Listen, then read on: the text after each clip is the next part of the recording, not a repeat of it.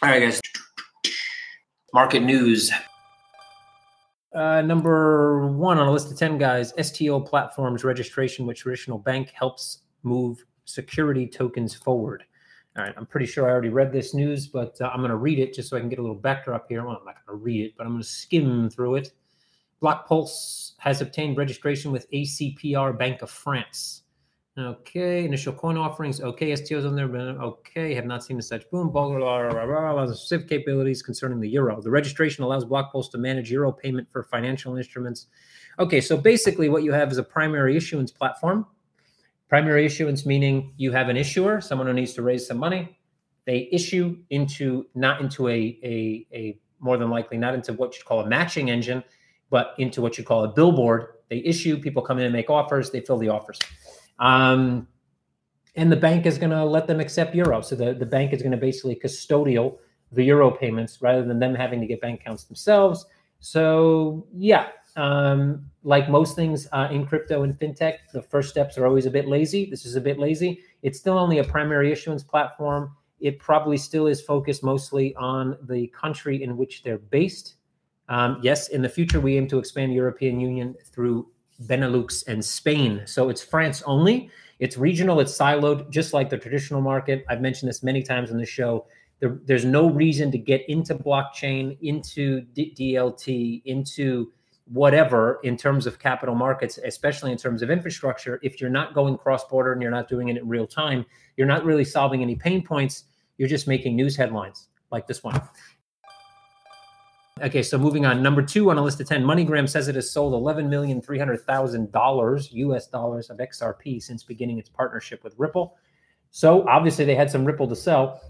Those of you who don't know, Ripple partnered. Give me a second. I think I probably had a call scheduled in the middle of this AMA. So those who don't know, MoneyGram partnered with, or XRP partnered with MoneyGram. I don't know who initiated. I think MoneyGram actually initiated the partnership, but I'm not 100% sure on that. And part of that deal was cash, and I believe the other part was XRP. So they are now starting to sell some of that XRP.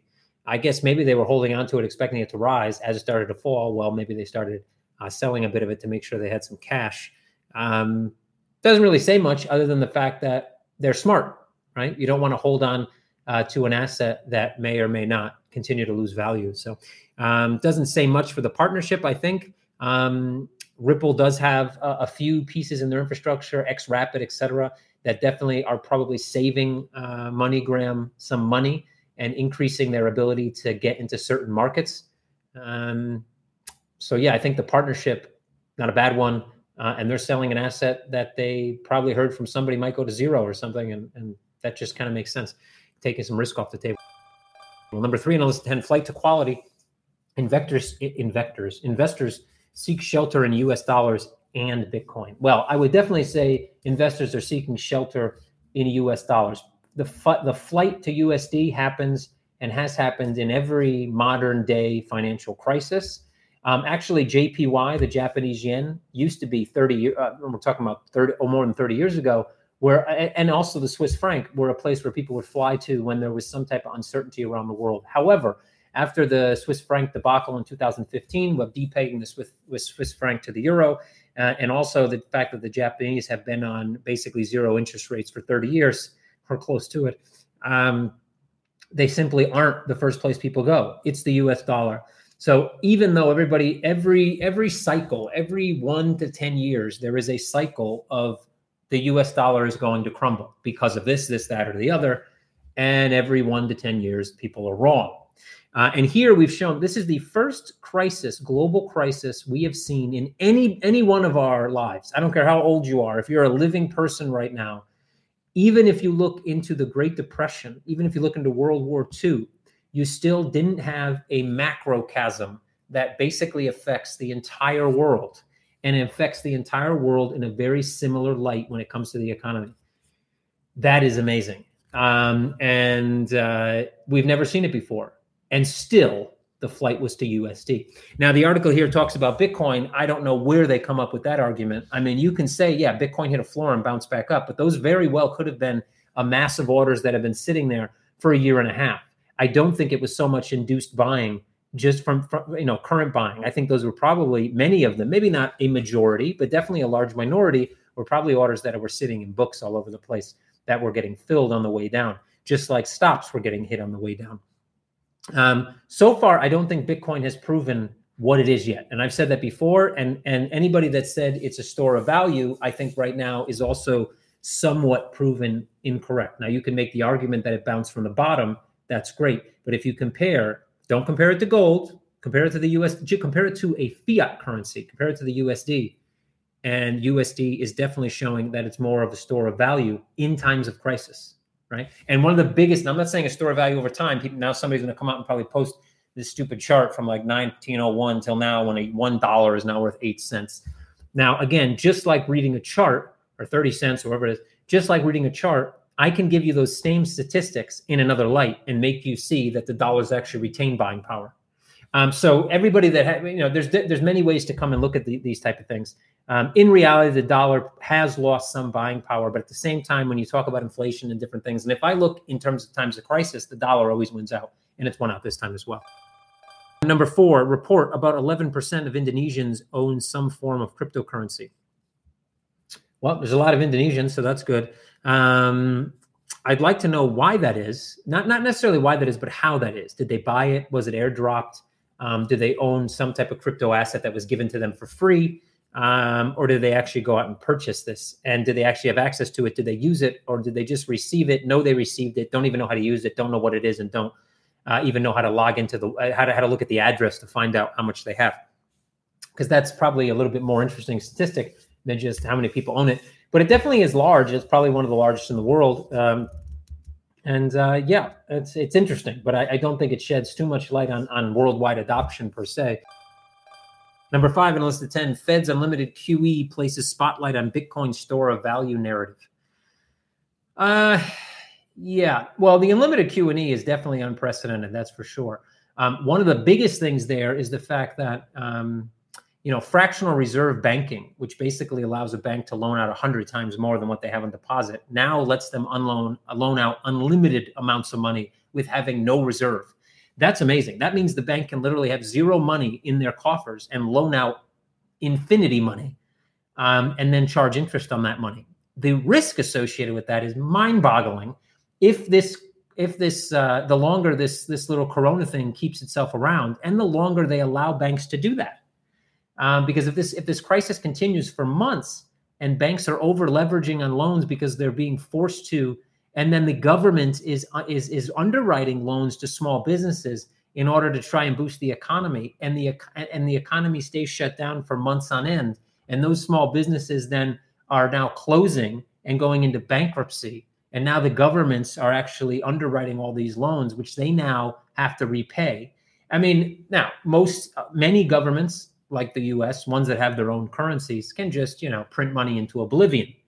But one thing we haven't talked about here: what about countries that don't have their own currency or don't have their own monetary policies, where they're simply pegging their value to another currency that they hold in reserve?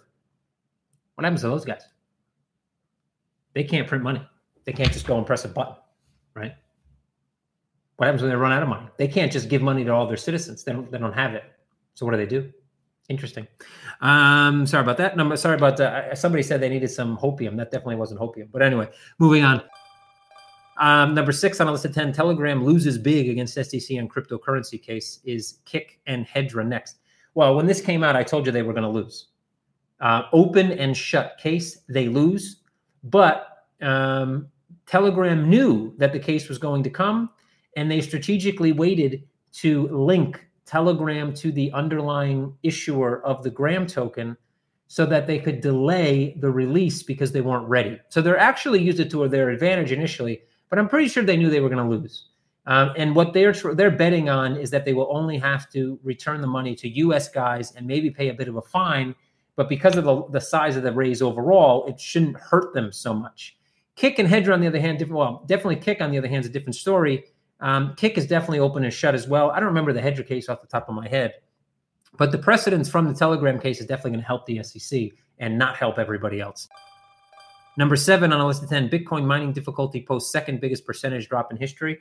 Yeah, well, people see prices drop and, they start to move out. The halving coming up is also going to make it difficult for non-institutional miners that aren't in a place where electricity electricity costs are capped. I think the majority of costs, China, where most of the mining is, et cetera, are roughly around $3,000 to mine a Bitcoin. That means it's going to cost them roughly $6,000, meaning at current prices, they're still a little bit profitable. So they probably will maintain operations, at least for the most part. But many small miners and miners outside of countries where it costs more to pay more than $3,000 to $4,000 to mine a Bitcoin are going to have big problems come to halving. And they may already have started to shut down parts of their operation so that their operational costs don't exceed the cost or the value of each Bitcoin. So we'll have to see. I do expect that to probably continue to level down, though at some point it will level out and will start to level back up. That's for sure. Miners will come back in. They simply won't be those institutional miners. They will be miners that don't understand math. Number 8 on the list of 10, Venezuelan President Nicolas Maduro accused of using cryptocurrency for drug trafficking. Of course he does.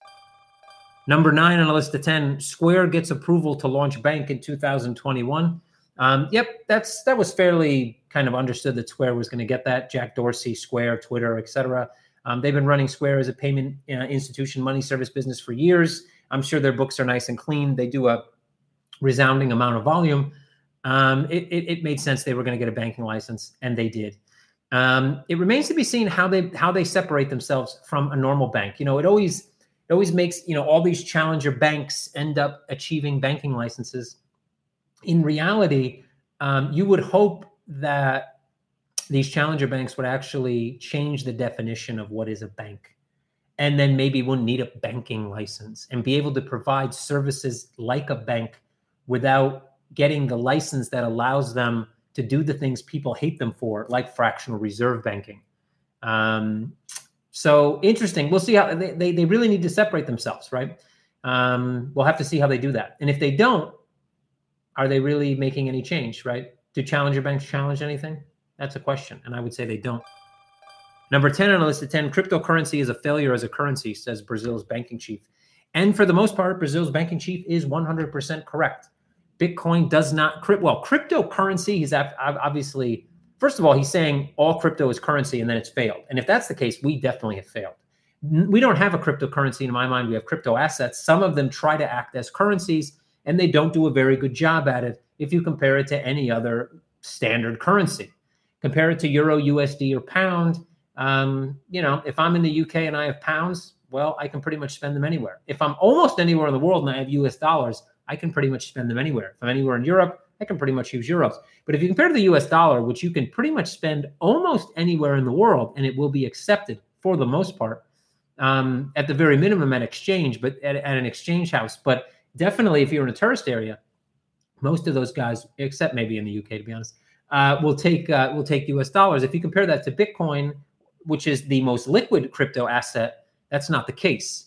If you compare the transaction times, the amount of transactions that can happen per second, et cetera, the learning curve to be able to use it, the amount of people that actually use it, the amount of people that will accept it, the volatility, all these things come into play. And well, I would say he's probably correct. I do think there are some smaller projects that have created things like stable coins, which you could argue fit the definition of a currency pretty well.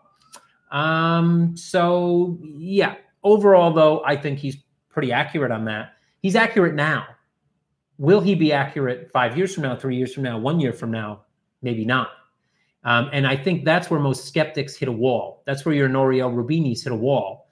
When you can only see what's directly in front of you and you don't have the vision to see what's coming, then nothing would ever work.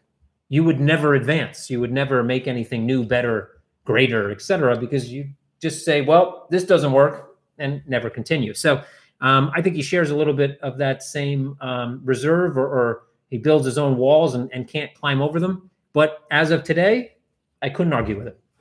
See you guys in there this weekend, more than likely, and see you guys here next week. And onwards and upwards as always. Stay safe. Don't get sick. If you are sick, don't panic.